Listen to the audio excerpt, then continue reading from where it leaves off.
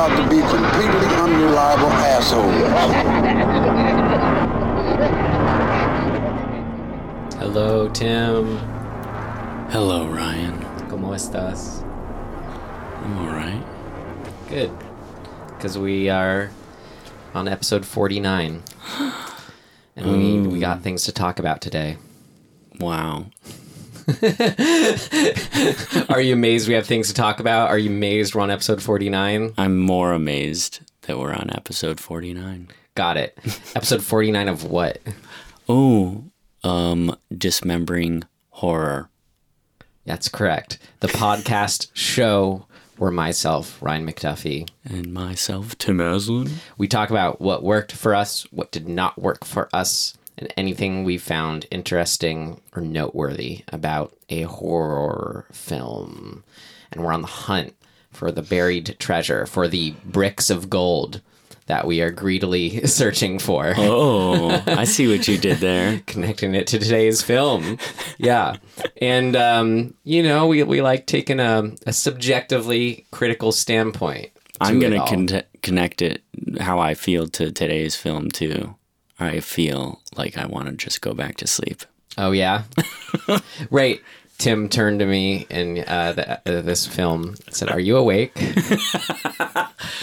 Well, there was like the way we were sitting, I couldn't see you. There was like the couch was sort of between us.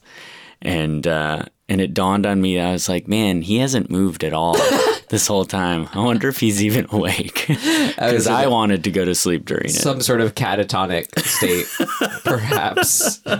I forgot I had a body to move in oh my God. In a not pleasant way. Yeah. Okay. We got, you know what? If you didn't get a idea, a sense of what we're getting at already, we weren't crazy about today's film, The Devil's Backbone, El Espinazo del Diablo. But Tim, where you're wanting to go back to sleep, perhaps, these sort of akin to the episodes that are on our films we loved, the ones that are we didn't enjoy, but I think, at least for me, like I'm gonna need some help figuring out exactly like what didn't work about it in the face of so many positive critical responses. I know. Like, were we just the odd man's out here? Were we just not in the right mood watching it with the lights on in daytime? Like, but we've done that with other movies too. Like I have a list of specific things that I'm like, yeah, no, that's okay.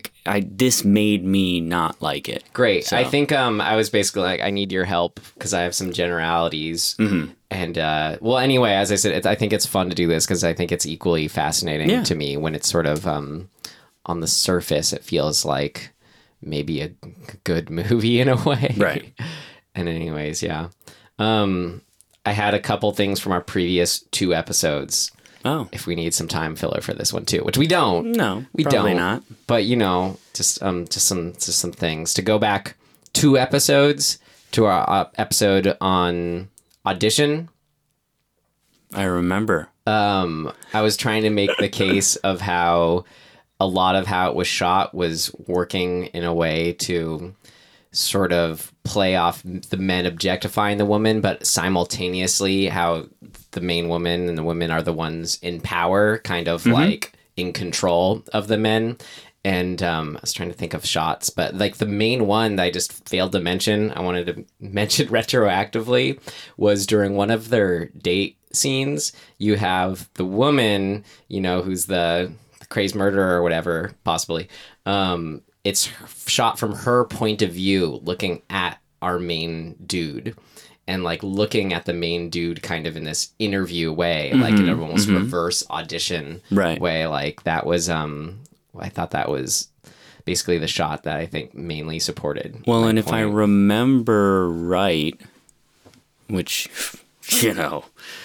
who knows, the reverse shot of those date conversations, like, is not his point of view. Exactly. It's a lower off to the left of him, like low to high shot of her. So she's bigger and sort of higher in the Yeah. Her frame. So frame that is taking up the frame. yeah, that puts her in the sort of position of power. Exactly. Yeah, that's cool. I thought that was cool. And then during last episode, Midsummer, you set up that you were going to say when it happened, you teased how there was a person who got up and left during the middle of it, but you didn't end up telling us which part that ended up happening. Oh, it was right after the mallet to the dome. And you said, what was his reaction? He goes, "Fuck this movie," and got up and left.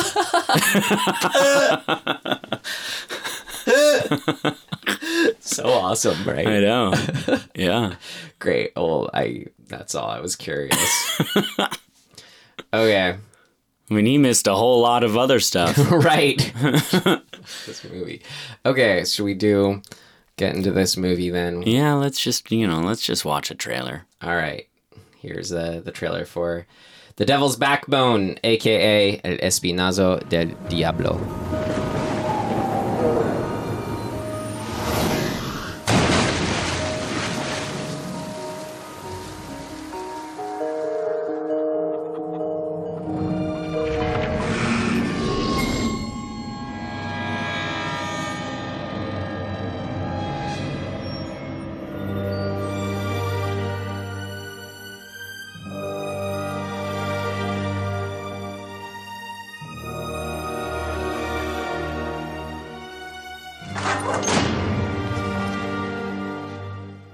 For our international release films, I usually try to find the original language trailers, but sorry, I failed this time around or didn't take the effort. How dare you?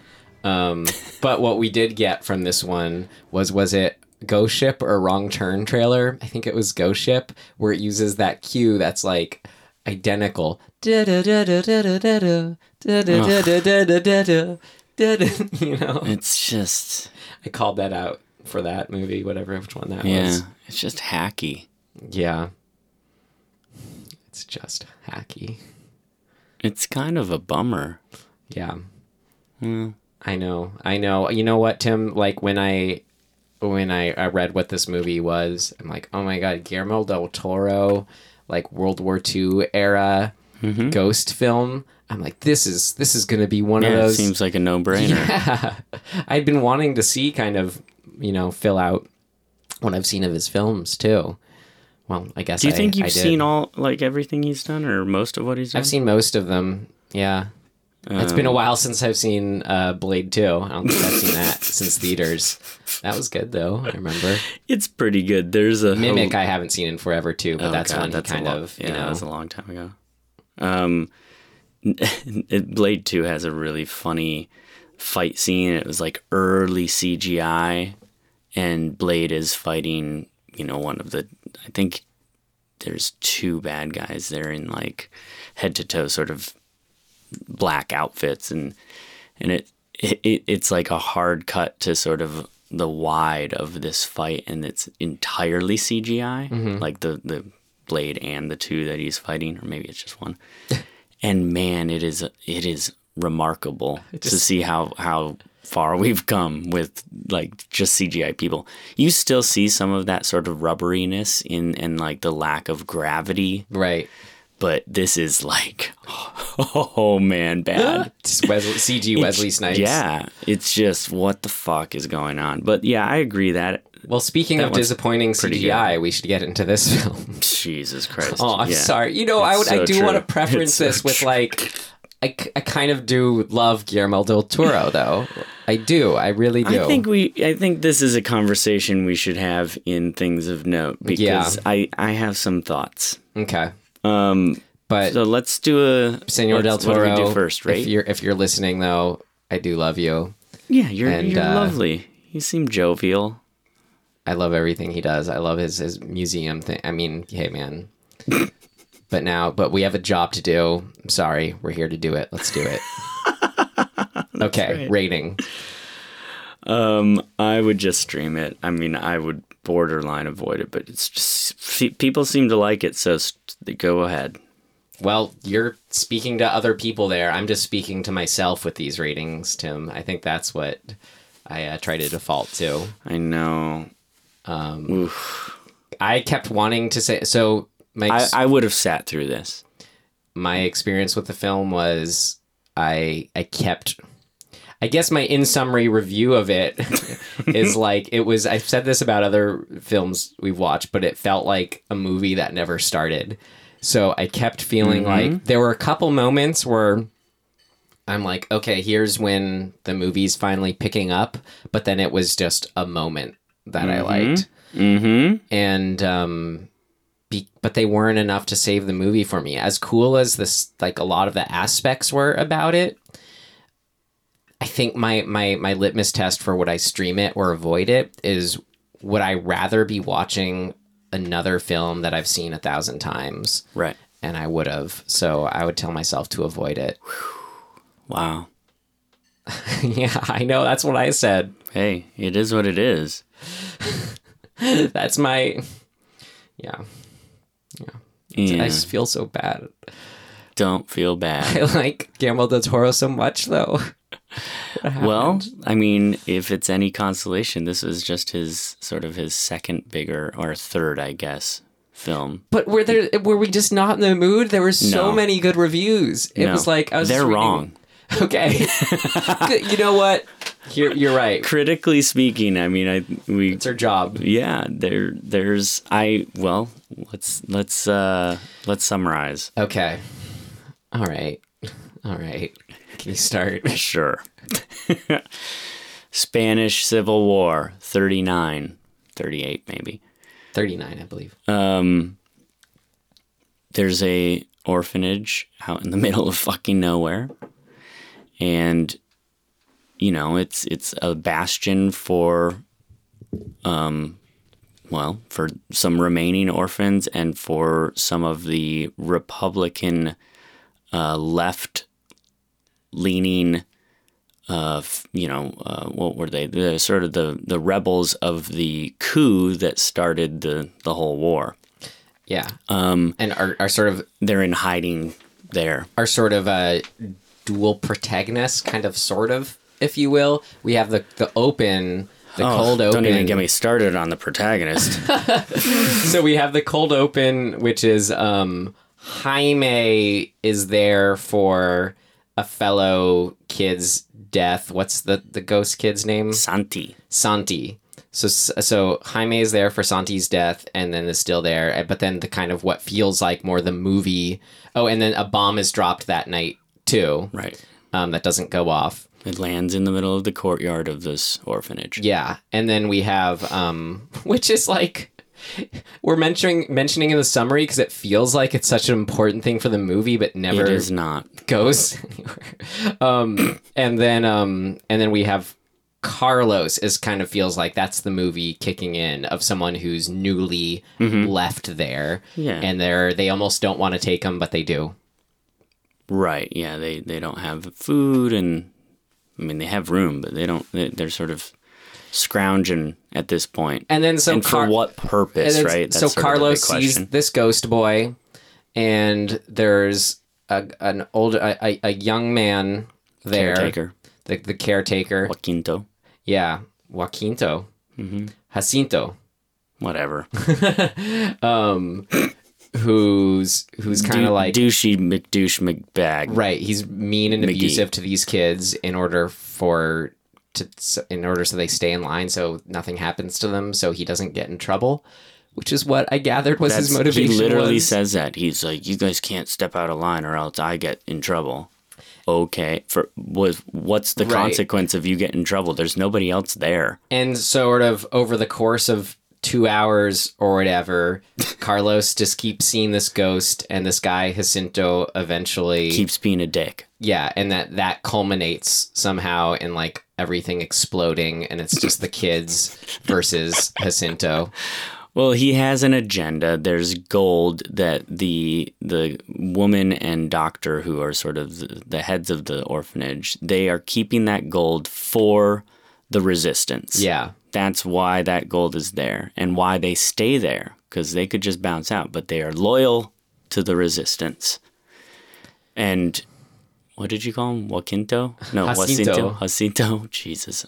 I mean, that could be totally wrong too. I don't know That's Spanish, just how I so- read it. So we find out his whole agenda basically is he's been he's just been deceiving everybody there so he can get the gold, so he can go away from the war, essentially. And then we got these other adults just kind of keeping it down. They're like workers. You mean the doctor and the... Yeah. Yeah, so the doctor and the... What would you call her? The woman who owns the orphanage. Right. It's the administrator. Yeah. Yeah, I mean, they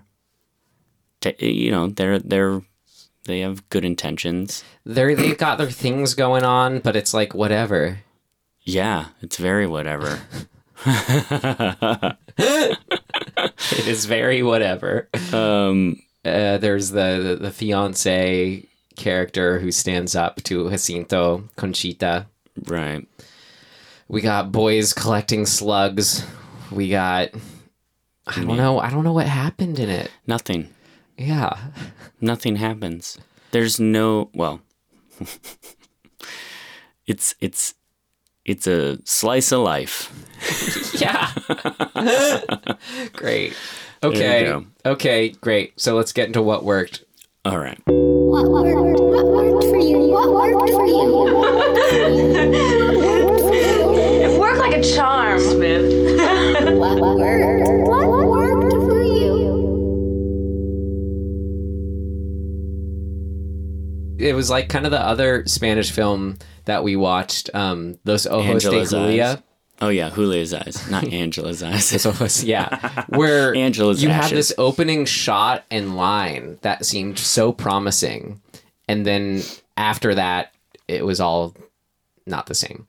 And that was my same experience with this one, where it's like, okay, you have this, it's like the Del Toro-y or Del Toran,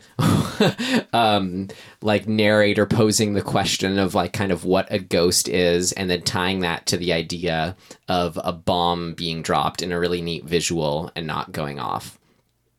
So I liked that.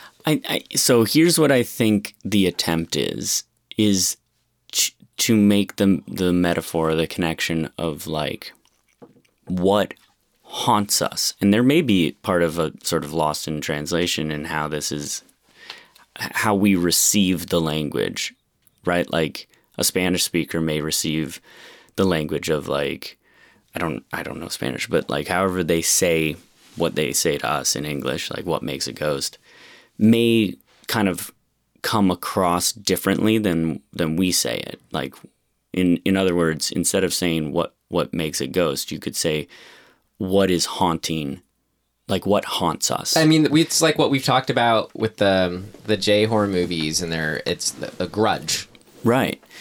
But I think that the overarching attempted theme is this idea of like the themes of repeating, so to speak, sins of things like greed and feeling trapped and like not taking action and not saying what you want and all these sort of like you're being held back, or like just the mistakes Right. of your own egotism or whatever. And that, as I looked into the Spanish Civil War a little bit to try and get some context, I mean, I kind of can see that there's maybe a connection if you were really into that stuff and you had context within your own life. Like Del Toro dedicated this film to his parents. Maybe that was a big part of their story as a family. Mm-hmm. So sure, those are all kind of good concepts, but I never felt like that they were landing in any clear way. Well, they were. Oh God, I know. That's what didn't work. So I know. We'll save it for then. It's hard to not. How do we talk about what worked if you? Well, because the bomb works. I kept it isolated as to a image. that opening shot and line. That's all I said worked for me. Was Okay, the fair enough. introduction of all that. I think visually, it's most of the time really pretty. Oh yeah. And I like that. I mean, any shot you're getting from like the doorways looking out onto the landscape are just awesome. The The coloring of them is great. I mean, a big part of that too, is I loved like the setting.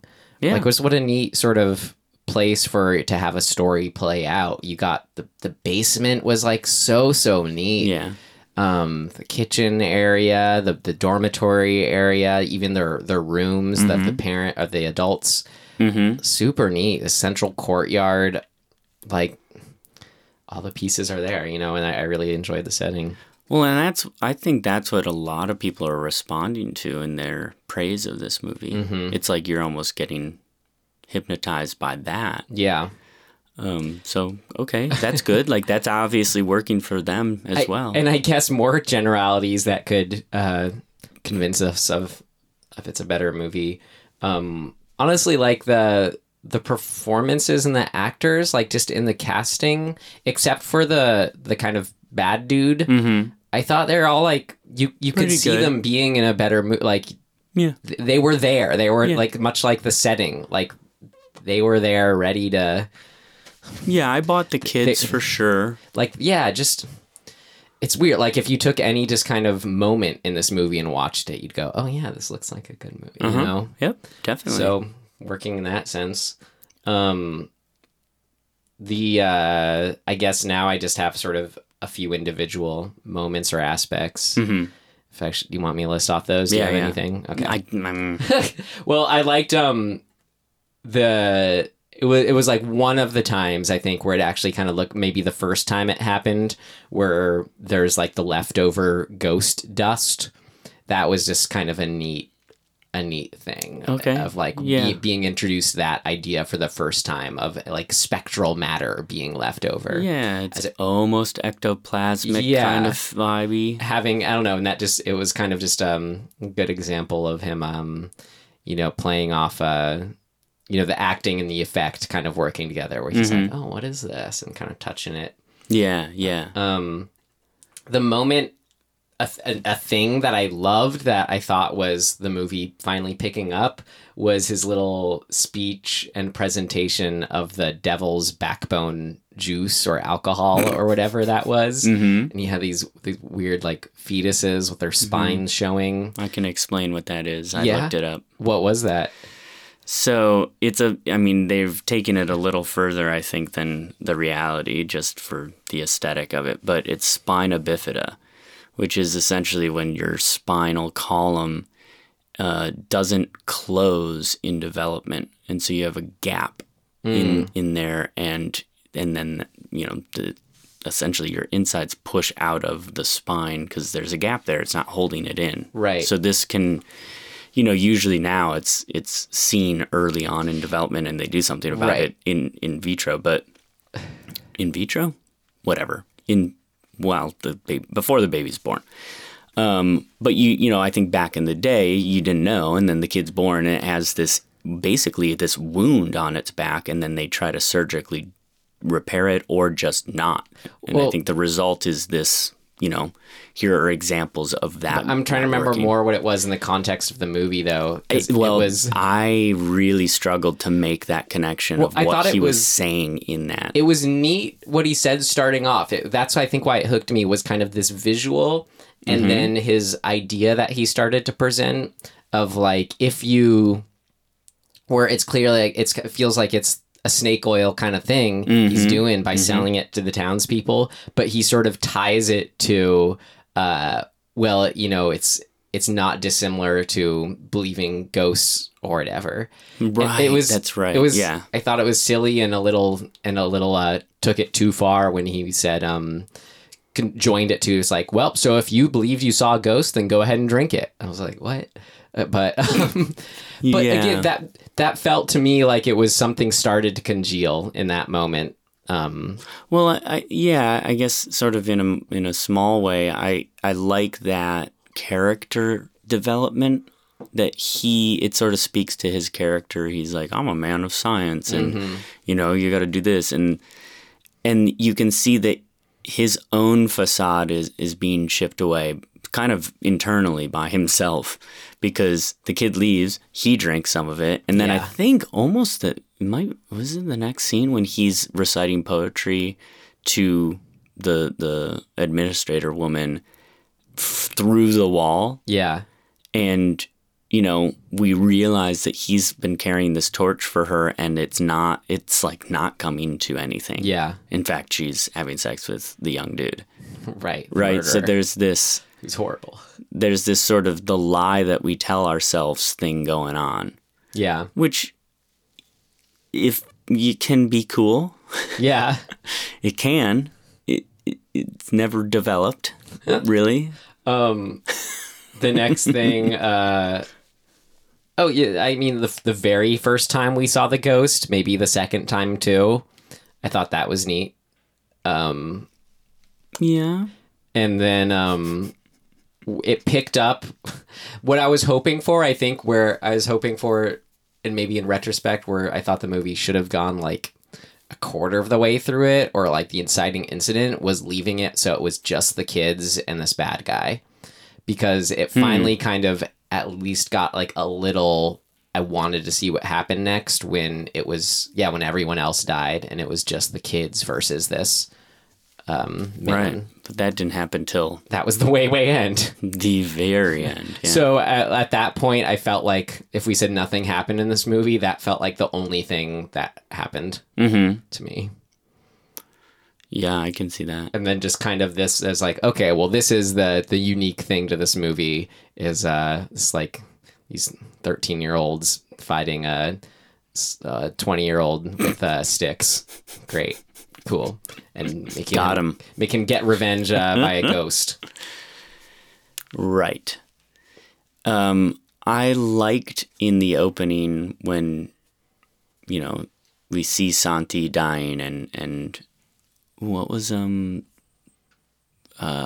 his buddy's name? Oh, Jaime. Jaime, yeah.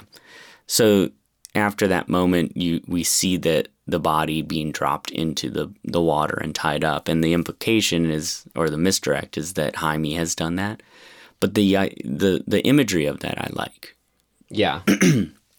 That it's weird well sort of pools of water underground are always just freaky. Right. I've had those a couple times before. I'm not sure what, I don't know anything about that stuff, so I don't know what. Basement wells. Basement wells are fucking creepy, yeah. Are they a real thing? They must be. I mean, that looked like a real place if it wasn't at least inspired by. Yeah. Okay, Tim, what did not work? You got anything else? No. All right. Oh, you know what? Kids collecting slugs. That works for you? Great. All right. What did not work? It's not ready yet. Seems to work okay. No, something important's missing.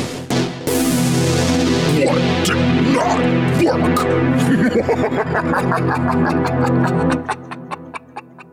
So, Tim, I want you to start, but Okay. because, as I said, I need help, but I want you to start in response to, we might have gotten this film off of, we get our films from lists. Yeah, no, so this this is definitely off a list. I remember pulling it. Bloody Disgusting Aughts Retrospect, Bloody Disgusting's Top 20 Films of the Decade, Part 1. Number 18, The Devil's Backbone. I'm going to read their short blurb. Great. And you come off of that. Got it. Following the Weinstein-butchered Mimic, his disastrous first foray into American filmmaking, Guillermo del Toro went back to his roots and crafted this elegant and deeply felt ghost story set during the Spanish Civil War.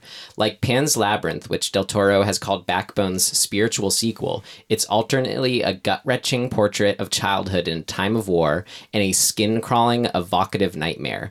It's also the rare horror film that functions equally well as a human drama, and that's due to del Toro's skill at writing full-blooded characters we can truly care about.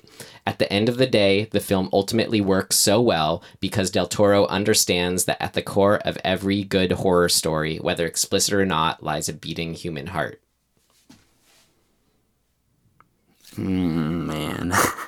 Tim was shaking his head during most of that. Oh my God. I have to dismember that as well. Jesus Christ. Well, yeah.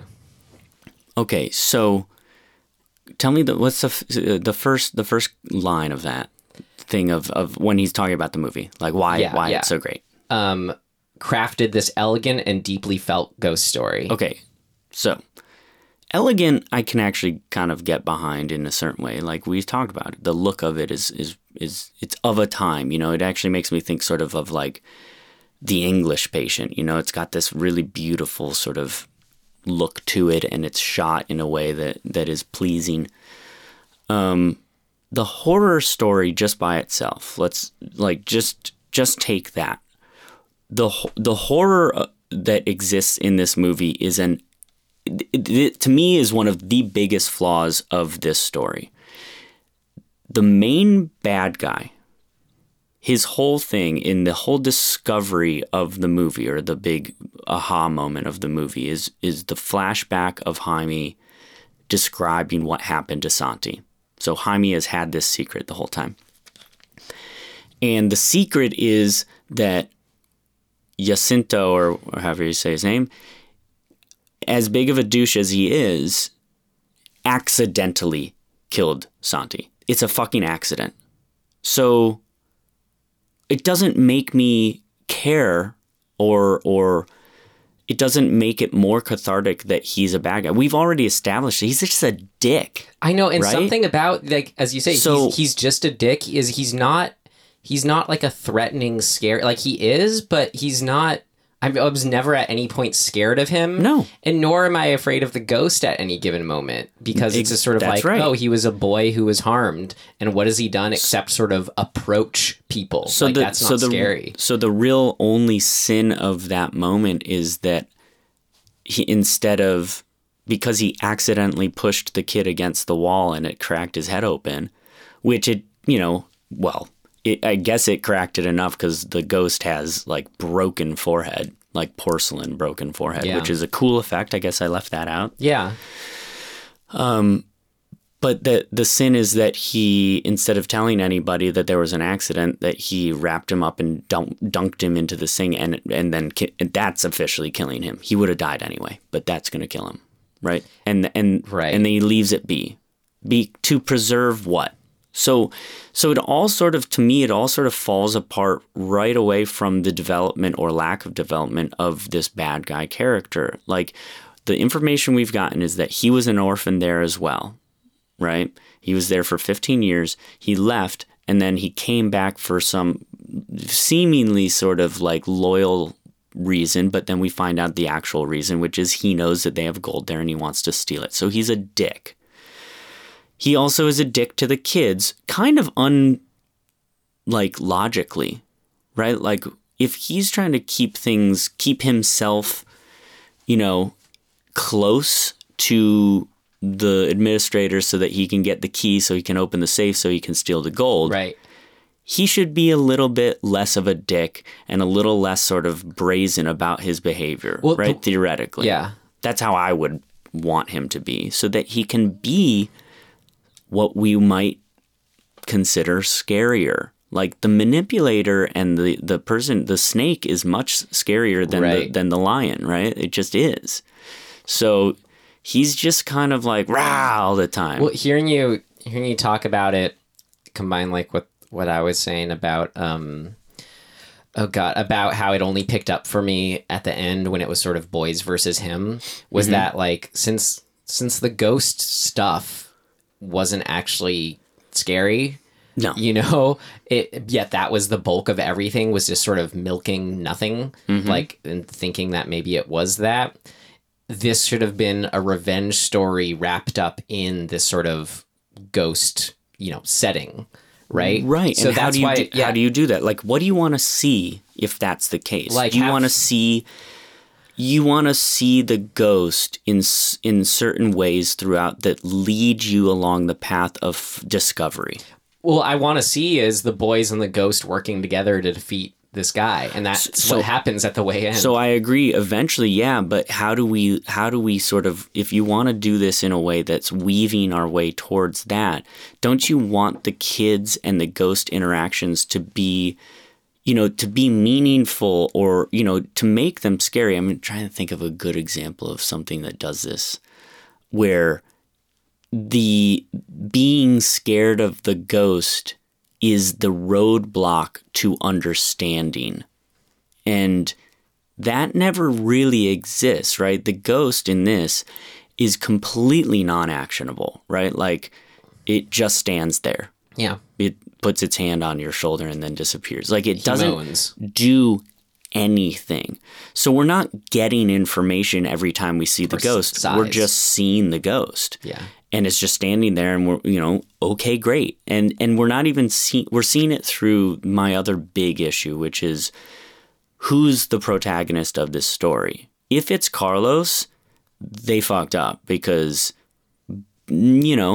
he doesn't really do anything either. Mm-hmm. He, in fact, even in the end, doesn't do anything. It felt like almost it was going somewhere with, I liked his character trait of he had a moral center of he never ratted out the other kids. Sure. He always took kind of the brunt, da-da-da. Yeah. But he's completely passive. Yeah.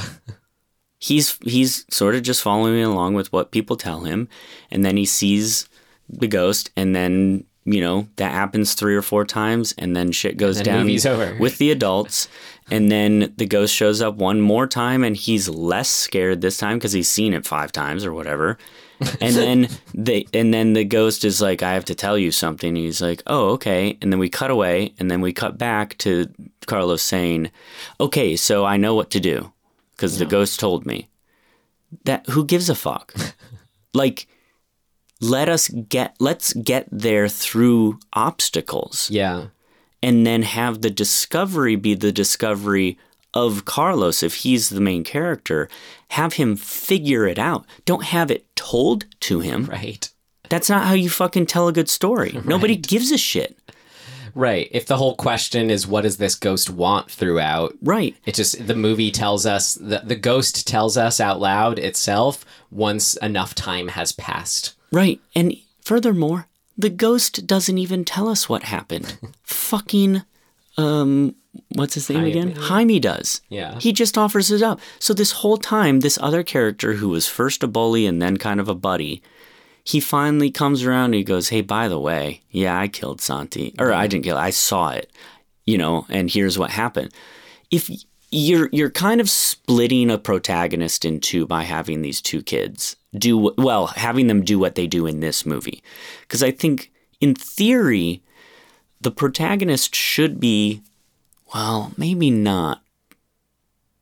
Yes. Okay. So Jaime is essentially a bridge between the ghost and Carlos. He shouldn't exist.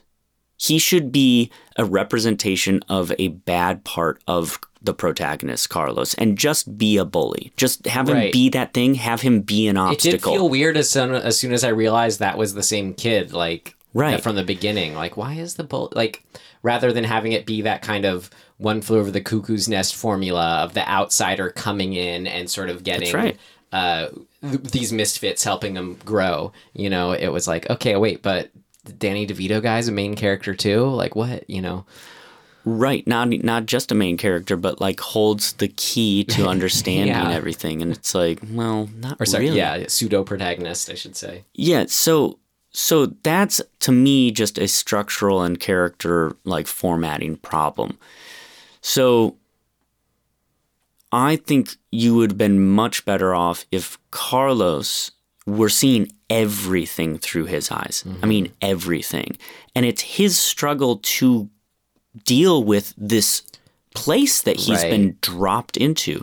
So yes, have there be a bully. Yes, have him make some friends with the other kids, but also have his interactions with the ghost fuck with how he's interacting with the other kids. It makes him a pariah, or it turns him into, more problems at home. Yeah. And then have him also be the one who's seeing all of the weird interplay between the adults. Mm-hmm. If we see that stuff through Carlos's eyes, then suddenly we're spying, we're seeing in, and we're seeing how that might affect the outcome for Carlos. So that when he gets the information, or when he makes the discovery, if he's the one who sort of holds all of the information, but he can't tell anybody because he has no allies. So maybe you're saying, if rather than having gotten that flashback at the beginning, if we're with Carlos and sort of only after gaining Jaime's trust by, you know, going on these little missions for him like he does Jaime reveal this I mean, I thing? think it's a flaw just to have Jaime in the mix there. Yeah. It doesn't work because It could have Why been just why doesn't between the Jaime- bad guy and the ghost, and we just learn that altercation. That's right. That's Jaime right. didn't have to be there at all. Jaime is sort of, like I said, he's sort of a split character. He's actually the ghost's voice. What the purpose he ultimately serves is to reveal the secret that the ghost is trying to get across. Mm-hmm. So he's bridging that gap, but he's also kind of Carlos, right? Like he's also the one who has a score to settle in the end.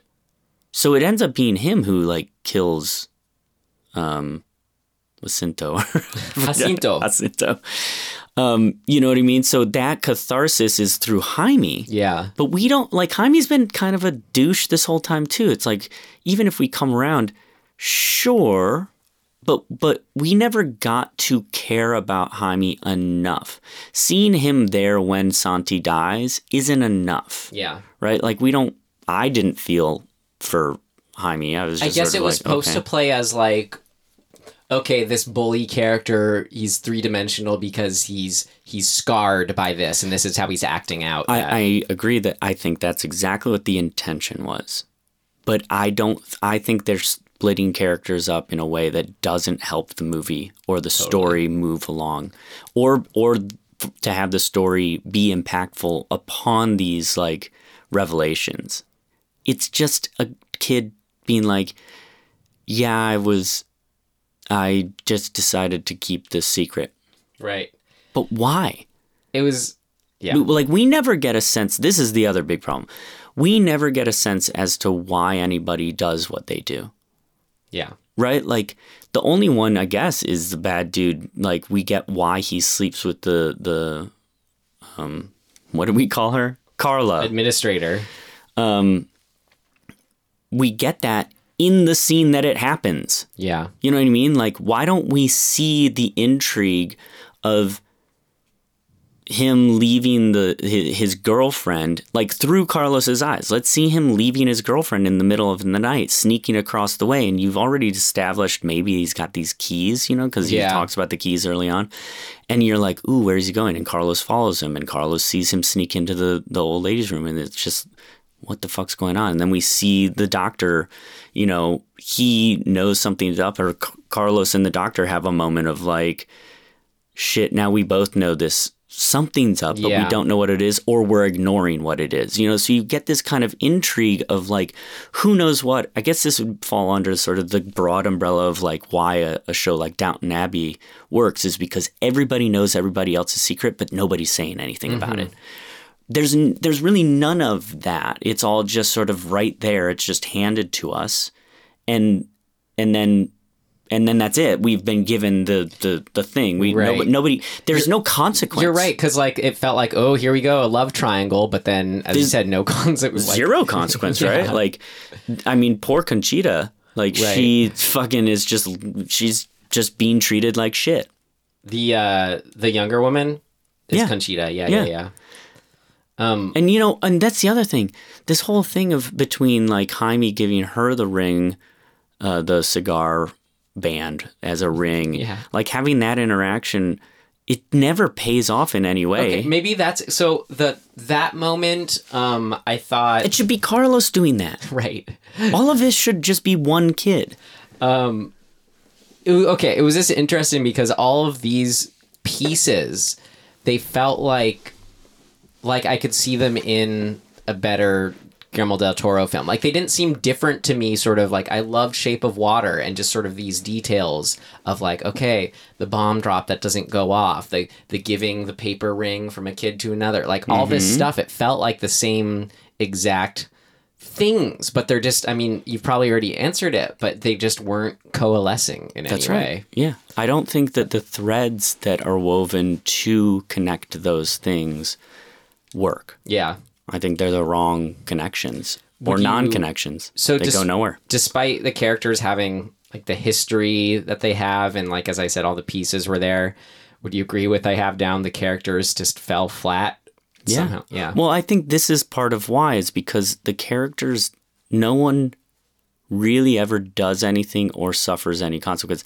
Or at the very least, we don't get a sense of that, right? The impending sort of the overall hauntingness of the story is purely kind of aesthetic. It's kind of like it's a creepy place and they're like wandering around in the middle of the night and like sometimes stuff happens that's like mildly alarming, like a bang or, you know, a pot gets tipped over.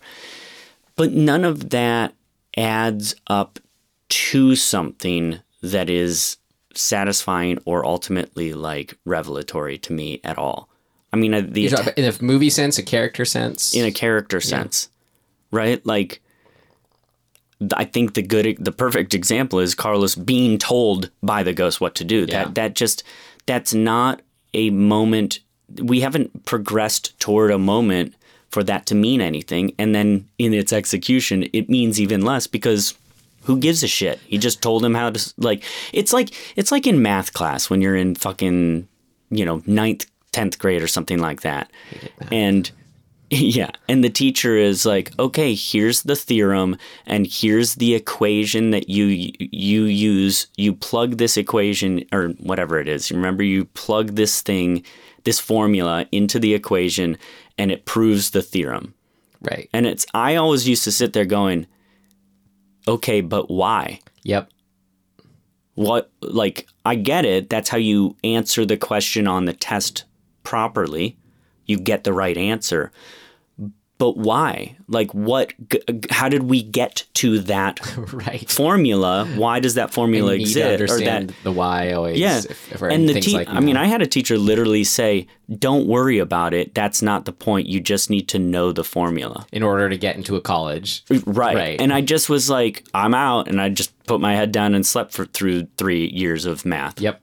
Me too. I did that too, Tim. And sorry, I just muttered like, I hate math. I want to say, I think the idea of what math is and represents is really, really cool. And I understand the why behind it now. It's just that my brain it's not for me. But I respect and love the mathematicians who get how it's this sort of inherently like part of the universe and is really fascinating if you can understand it. Well, and I think to both our points, it's like you would find it fascinating if somebody was actually presenting it in a fascinating way that made you understand what the fuck was going on. Doesn't mean I'd want to do math problems. Right. It doesn't have to be your thing, but at least you'd appreciate it. If there was a philosophy of math class, I wish they altered as an alternative to like a doing math class. I would have loved that. Yeah, so just to me, it seems like the same kind of, I mean, that's a weird analogy, but you get where I'm going. It's the same problem of like, oh, well, this happens because this is where that goes. And you're just supposed to be like, it'll get us to the outcome. But like, why? And who gives a shit? See if you have, I'm going to continue with their sort of the review I read, see if there's anything. I feel like you've already covered it, but if you can either re-summarize or say something new. Okay. So their next thing, it's alternately a gut-wrenching portrait of childhood in a time of war and a skin-crawling evocative nightmare. So I just disagree. I mean, I just fundamentally disagree. Go watch The Kid in the Striped Pajamas or The Boy in the Striped Pajamas. You want to see like a movie about somebody, like a kid going through the awfulness of war? Like, let's see it. I didn't see any of that in this movie. What? Because they get given a grain of whatever for lunch? Yeah. Like that I'm not seeing these kids suffer in any way. Not even a little bit. None of them seem malnourished. We're told repeatedly that that's their experience. But I don't see Carlos suffering at all. Yeah. How about, and a skin-crawling evocative nightmare? No. I mean, sorry. I don't know what part was skin crawling. I never once felt like, ooh, that's cool. I think only the very first time we see the ghost, where it's before it's super obvious, and we've got to just, oh, there he is again. Yeah, so I just blew this mic out. Sorry. I personally thought that the first time when the ghost is in the doorway is what you mean? Yeah. I thought that looked like a really bad comp. There you go. I was like, oh, there's a two-dimensional, like, they comped that kid in. It was the CG later on after, like, the first time we see it, where I was just like, oh my God, I don't like it. Yeah, so I think that's sort of the end complaint I would have is just like, whatever they were attempting to do with the CGI ghost didn't work. And I maybe that's why the ghost in the story is so limited, is because they're doing a thing that they couldn't have the ghost like run around or float around or do shit. They just had him stand and walk. Don't do it that way if it's so limiting. Yeah. So, yeah, I disagree with that part. Del Toro's skill at writing full-blooded characters we can truly care about. I can almost get behind that in so far as I think that the characters are fleshed out well. Again, the pieces are there, yeah. But they're fleshed out well by the writer. Mm-hmm. Right? Like, I believe that Del Toro... Did he write this as well? Yeah. So I believe that he knows deeply who each of these characters are. But I never... feels for them, too. Right. You know? I never felt like I got enough information or got to get in with them in the story. But I was like, oh, yeah, that guy... I can feel where this character is coming from. Can I get some more so I can... be there with him or her, you know, like, I mean, talk about underwrite, like Conchita, like she's kind of gets it almost the worst. Like, I want to see her dislike being with this guy, but feel trapped in that world. Yeah. And we never get, you know, this movie almost never gets us to just be alone with a character and see them feeling the way they feel. Mm-hmm. Well, then I don't care. God, yeah, I know these Rotten Tomatoes, rich with psychological and political implications that never obscure its fundamental creepiness. No, I mean, that's what it's trying to do. Okay, yeah, I think we've already covered it. Getting Was there it. anything else? I mean, it was just like, I wish it was weird. So the bomb dropped, I think, was the perfect example of like, this is a neat piece. This is sort of one of those little things that you put in. It felt like a middle ground between, it's either just one of those sort of flavoring, like on par or on point thematically, just sort of things woven in it, but it felt like a step past woven, where it was being really built up, like it was going to have some sort of payoff of either it goes off or it doesn't go off, and that is a moment, not going off too, or something like that. Yeah. But it just, did it have any kind of resolution? I don't think so. No. The sense I got from it, obviously don't know if this is true, but it felt to me like an anecdote that Del Toro had been told either by his family or somebody close to him or whatever, that he, you know, that the anecdote was, during that war when I was alive, one of their bombs dropped in the middle of our courtyard and didn't go off. It was crazy. And the idea of that is what he's putting into this film, but it's just an idea. Yeah. It's not tethered to anything. Yeah. It's just sort of like loosely there of like, wow, how fucking crazy a time to live where stuff like that happened. It's neat in itself, like when he puts his ear to it, the sounds it makes. Sure. But yeah, like if you're gonna broaden it into such a like piece, you know, it's this big visual piece in the middle of the thing, like I didn't feel like that was enough just to have the presence of it as a metaphor. Mm-hmm. Like, okay. Right. We sort of like, from the get-go, it felt like, yeah, we get it. Like, you know, it was neat. You know, I said I liked that first line, and when it was dropped, because I'm like, cool, here's the metaphor. You know, and I... Yeah, and like when it drops, so the other time, like when we see the quote unquote moment of it actually landing later in the film when Jaime is telling the story, it's just after Jaime has watched Santi get killed and he runs out into the rain and he looks up in the rain, he's got blood on his face and it's like washing the blood off his face, and then this bomb, he jumps out of the way of the bomb and it lands in front of him and doesn't go off. So cool, but what does that give us? Yeah. It gives us a visual, but does it give us anything kind of broader in that moment as like a, you know, Right. an impact metaphor of It felt any like sort. maybe if it was almost going to be like its potential was it sort of would have been a touchstone throughout of sort of as their sort of ideas of what the ghost is or whatever changes, then we sort of revisit the metaphor with a new perspective. But it just kind of felt like, oh, it's here, so I'm just going to sort of slow down to stare in awe at it again and touch it. But it wasn't.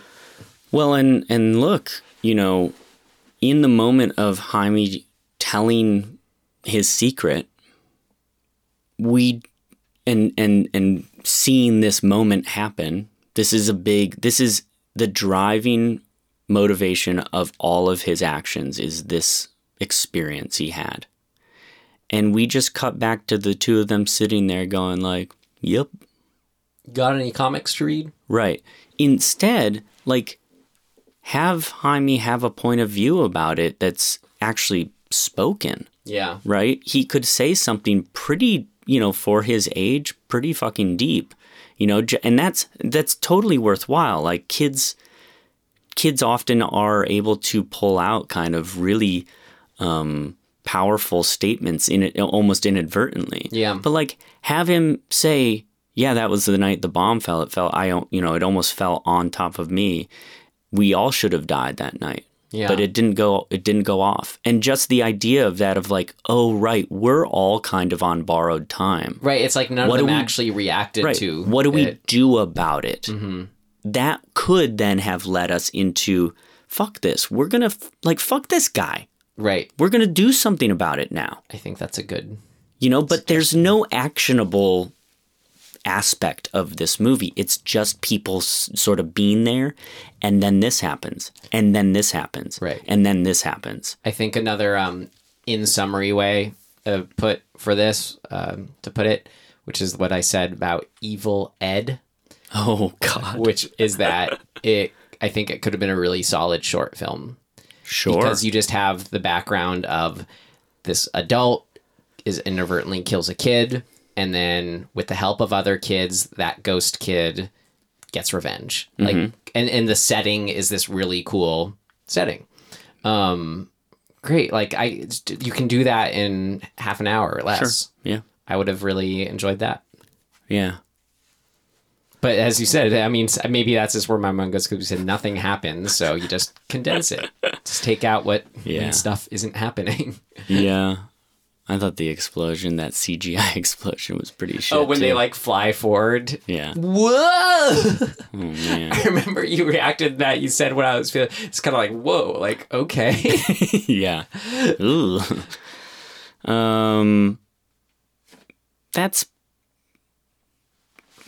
I think maybe what people are responding to is the bleakness of it. That it is pared down into this sort of just like shit. Like this is just the way it was, or you know.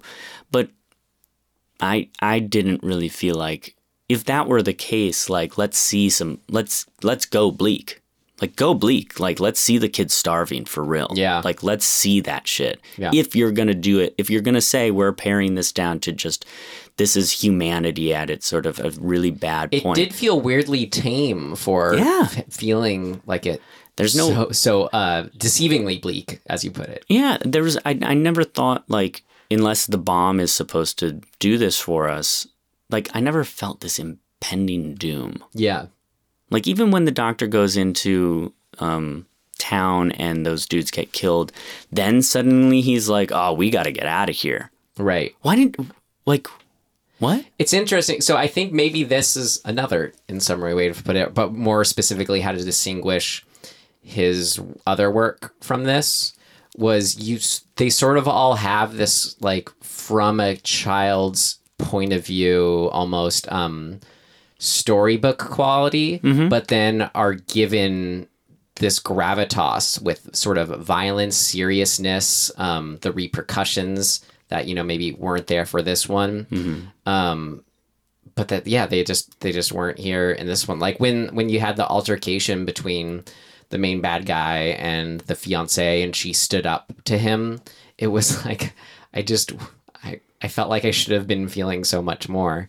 you know, in that moment, like make him truly evil. You know, he Right. is, but I didn't feel it, you know? Yeah, we never felt it because Yeah. it comes kind of late. He's a dick and then he's a murderer. Right. And it's like, no, we should have seen him. I mean, Carlos or Jaime should have seen him fucking kill somebody like, earlier on. I haven't seen not- it. I haven't seen it in forever, but Pan's Labyrinth, like the main like, colonel or whatever he is, main evil Nazi, remember doing some pretty despicable things. And then Yeah. Michael Shannon in Shape of Water was like, oh, he's bad. You really are afraid of him.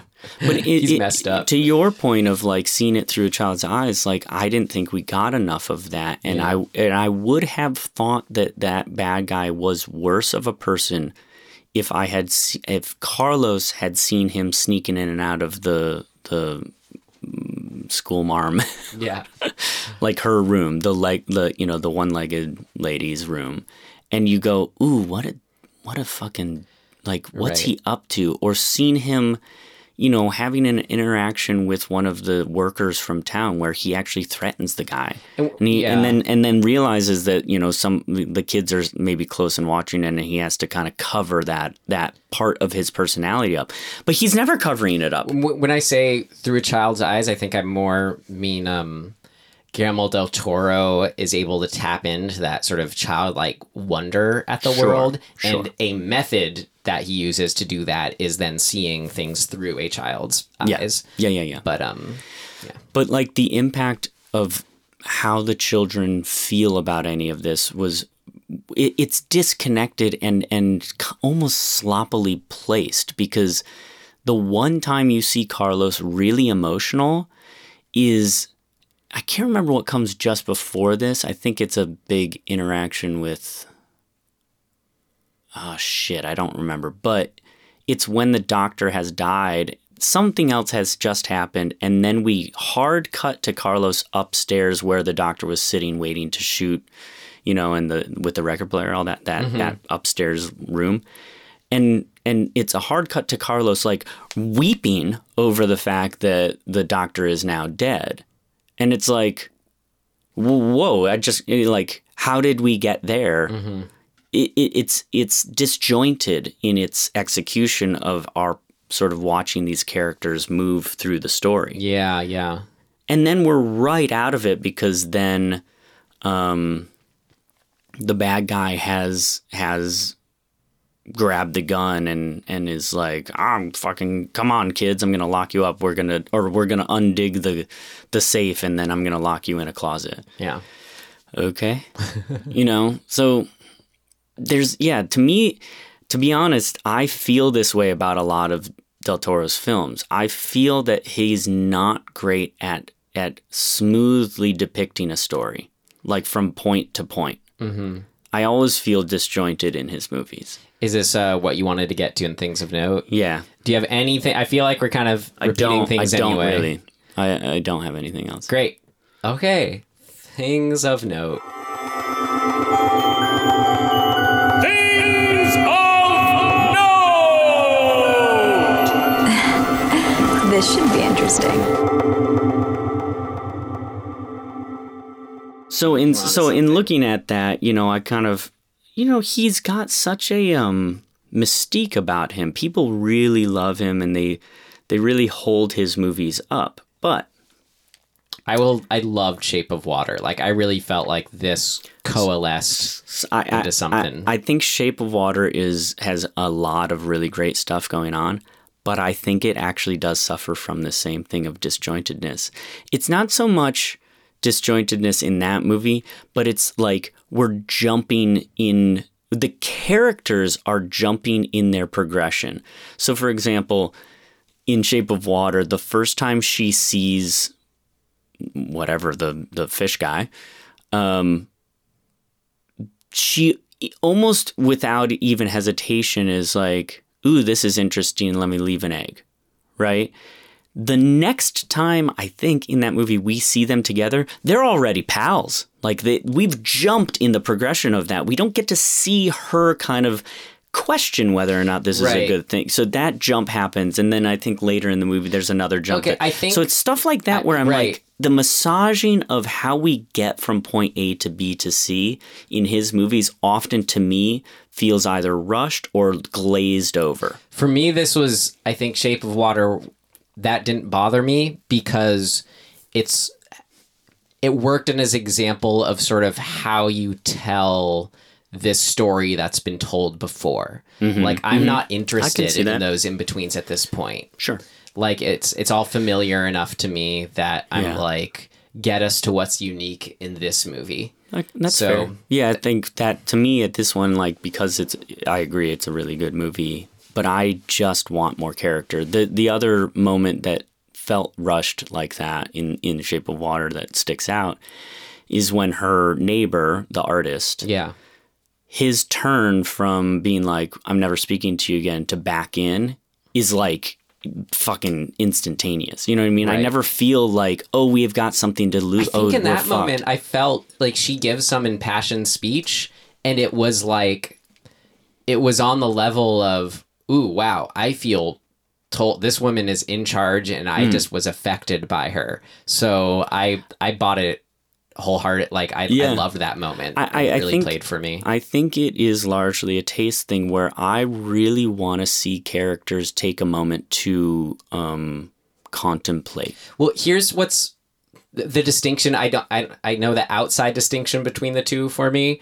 but I don't know. Maybe it's, you already answered it therein, but it felt like Shape of Water, like within those first 30 minutes or whatever, I felt like I had already sort of lived this whole life with like her and her neighbor. Like, I'd already sort of fallen in love and got to know with them. Yet that was just not there at all for Devil's Backbone. Right. But as I said, like, but yet it was the same on the surface, all these pieces. Yeah. I mean, I will say I've seen all of his movies except for Cronos. I think I've watched Cronos, but I can't remember. I remember liking it, but sort of more in just the sort of like what his strengths are is just sort of a storybook story come to life, just kind of a good demonstration of that. Yeah. I mean, just as I look at it, Hellboy, Pan's Labyrinth, Hellboy 2, Pacific Rim is I did not like good. Pacific Rim. I remember I saw that I was so excited for it. I love my kaiju, but I saw it on my birthday, whatever birthday it was, came out, and I was just like, they were just CG and it wasn't exciting, and I don't know, man. It suffers that same sort of, I never really feel like I am in emotionally with the individual characters. I think that's where my big wall between liking his movies and not is. So if you want to amend thinking that about Pacific Rim, you should watch what my recommendation was of my last Godzilla movie I recommended, Godzilla, Mothra, and King Ghidorah, Giant Monsters All Habitat. Okay. Just an excuse to say that title again. That's sort of it. Noteworthy for me, though, was just sort of like, we are familiar with Del Toro enough, even like, after seeing a couple of his movies, that I think you can identify what feels, what did I put? Del Torin, or right. I don't know how you'd say it. But it was so I had a list of those for me. Oh, cool. And it was like, tell me if you feel that you can substantiate it, because it's like whether they're literally reoccurring in his other films or not, they feel like him. So I had the 1939 wartime setting. Yes. Boys collecting slugs and comic books. Sure. Smooth-faced, handsome bad guy. Uh-huh. Older, bearded, grandfatherly good guy. Sure. Prosthetic leg. Yeah, I would throw that into the biomechanical sort of like almost steampunky aesthetic that it's in every single one. Yeah, exactly. For sure. Dust. Sure. Okay. And then Ghost with a still present head injury. Oh, where else is Just something about a ghost and then some. Oh, you know what I haven't seen of his was the Haunted House movie. I tried watching it and I was like, this is talk about nothing happening. I felt like for that one it was I still want to see it because I was told, oh well, it's not it's not scary, but that's not what the point. I still It's a want to see it. gothic love story is basically what it should have been classified as. Which is what it was classified as to me. Oh, good. So somebody told you the right thing. Yeah. That's all I had. Yeah, it's true. Yeah, everybody was a little too clean and pretty for a war movie for me. Despite the dust. Yeah. Okay, so I found I was reading through actually on the Criterion Collection's website, an essay called The Devil's Backbone, The Past is Never Dead by Mark Kermode. Oh, Mark. You've done it. I just wanted to read a couple excerpts. Sure. That is sort of, are some background, whether we liked it or not, an interesting background to see how it was formed. So Del Toro began work on The Devil's Backbone in the wake of two terrible events that he would describe jointly as the worst experience of my life. The unraveling of his Hollywood debut, the mutant bug movie Mimic, which Miramax had signed on to direct, blah, blah, blah, blah, and the kidnapping of his father, who was abducted in Guadalajara and held for ransom for 72 days. Like, Jesus Christ, right, Tim? He said this film was dedicated to his parents. Let's see that movie. Oh, God. Well, surprisingly, Del Toro describes this falling out with his Mimic producers as almost more traumatic because what was happening to me in the movie was far more illogical than the kidnapping, which is brutal, but at least there are rules. I remember there was a moment on Mimic that was an almost out-of-body experience when I achieved an absolute Taoist sense of being there, but being almost in a state of grace and being able to survive that fucking pain. I'm trying to think. It's Del Toro saying this. Yeah. And these strange mixture of becoming... Sorry, I won't do it. Becoming immune, of not engaging and believing you are not important at all. That the only important thing is the film. I slipped into it at the end. Interesting. Yeah, I don't know. I don't know what to think. I think I think this is true for a lot of... It's a different sensibility than your kind of quote-unquote U.S. Western, film storytelling aesthetic. Right. Like, I think there's a European films, they got a different kind of vibe going on. And things that play for them, we're not used to. And sometimes I think we just go, oh, that feels weird because it would have been done differently if that movie were made here by somebody from here with a different set of, contextual sort of whatever, like their upbringing or their exposure to film is a different thing. So, yeah. Something we've talked about, I think, is a distinction, like with, ghost movies. So the obvious easy one, but a lot of horror movies that feature anything supernatural. We've talked about kind of the distinction between like the Insidious movies, let's say, and maybe actually sort of what generally Del Toro's strength is. When I said a sort of openness and wonder, is I think there's an inherent distinction between the films when the filmmaker is like either maybe has had a paranormal experience or is at least sort of like a skeptical toward the idea that we know everything we know already and all that's ridiculous. They're open-minded. Doesn't mean they have to believe in ghosts like we've talked about before, but they're open-minded to like what that even means or blah, blah, blah. So it's interesting that didn't come through necessarily for this one. But the anecdote that I wanted to read is that there was an aspect of this that did come from a real life ghostly experience he had. Remember how they refer to the kid as the one who sighs or whatever. So from the same essay, as a child, Del Toro said he made a pact with the monsters in his bedroom, overcoming his night terrors by befriending the apparitions that haunted his waking dreams. So when, at the age of 11, he heard the sound of his deceased uncle sighing in the room where he had once lived, rather than being terrified by the experience, he stored the memory away, keeping it, nurturing it until one day it could be used to creative ends. So, hearing his ghost uncle. Interesting. The one who sighs. Huh. Okay. I mean, I think that's cool. Yeah, but that's what I think. Note. Yeah, I think that in this particular execution of all of these influences and cool ideas, is a lack of connective thread and character sort of pathway. Yep. So there was one thing I forgot to mention in things that didn't work. The keyhole scare. Oh God, that was just that we saw in the end of the trailer. Yeah. Yeah. Wonky. Yeah. But it was initially I thought, oh, that's cool because they basically it looked like they built a big keyhole, Mm-hmm. you know, maybe a foot tall one, and put it in front of the camera because everything was really in focus and it looked cool. I was like, oh, that's a good way to do that. Yeah. And then they blew it up with a bad CGI eyeball. Well, what do you think? I think we should move on to recommendations. Fuck. What? I can't think of one. Well, I'm just gonna now that I'm, it was nice having these Godzilla movies to mention because I was able to store up. I've seen some things in the meantime. I was able to sort of. Yeah. I'll give a shout out to currently in theaters, probably still in theaters by the time this comes out.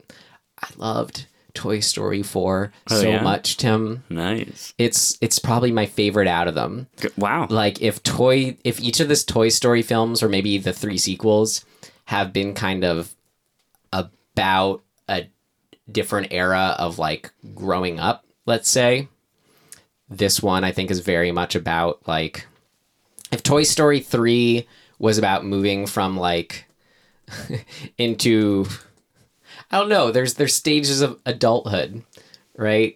I don't know. I felt like Toy Story 3 was about saying goodbye to childhood, and Toy Story 4 is about saying hello to adulthood. Those sound like on the surface the same thing. That's cool. But Toy Story 4 got me and reminded me it wasn't. And like I went into it so skeptical of like, come on, how are they going to do it again? Like the third one was the perfect ending. Da da da. Yeah. Then after the first scene, I was just like, oh, that's how they're going to get me again. And I loved it. It was very that great Tom Hanks performance, very Woody centric. Mm-hmm. And it was great. Go see it, man. That's cool. I will. Great. Not in the theater though, probably. Okay. Fair. So I guess I keep starting movies like horror films either on Shudder or whatever to be like, ooh, this will be my next recommendation, and they keep sucking. Like I even put on last night Friday the 13th Part 2, and I was like, yeah, Part 2. Ugh, it's horrible.